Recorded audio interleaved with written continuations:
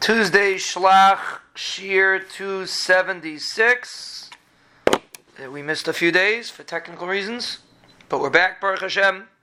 We were discussing the halacha of not looking at big date tzivainim, not looking at begadim that are miyuchid for a woman. We said it's a Gemara of Avodah, and when you see the beged, it makes a person have bad thoughts. So the Paiskim say that nowadays, since begadim are not miyuchid for Rashi seems to say the reason is because it's miyuchid for yofi.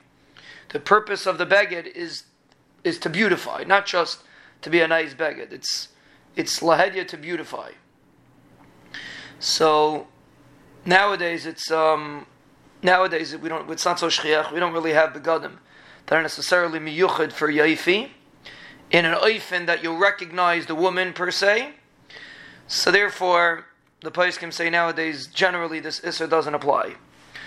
But if you have a special begadim, like gowns maybe, or something that's miyuchid for Yaifi, and if a certain woman wore it, and you recognize the woman, and then you see the beged, it might be an Isser to look at the beged. So it's not really so shchiach practically.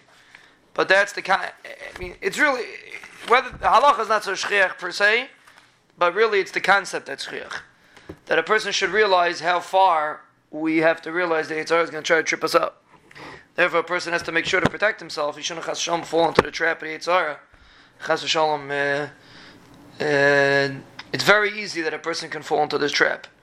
So, Mela, a person should realize that even if technically this Isser is not so practical nowadays, but the concept is practical, that a person has to make sure that he avoids scenarios that will make him have bad herhurim.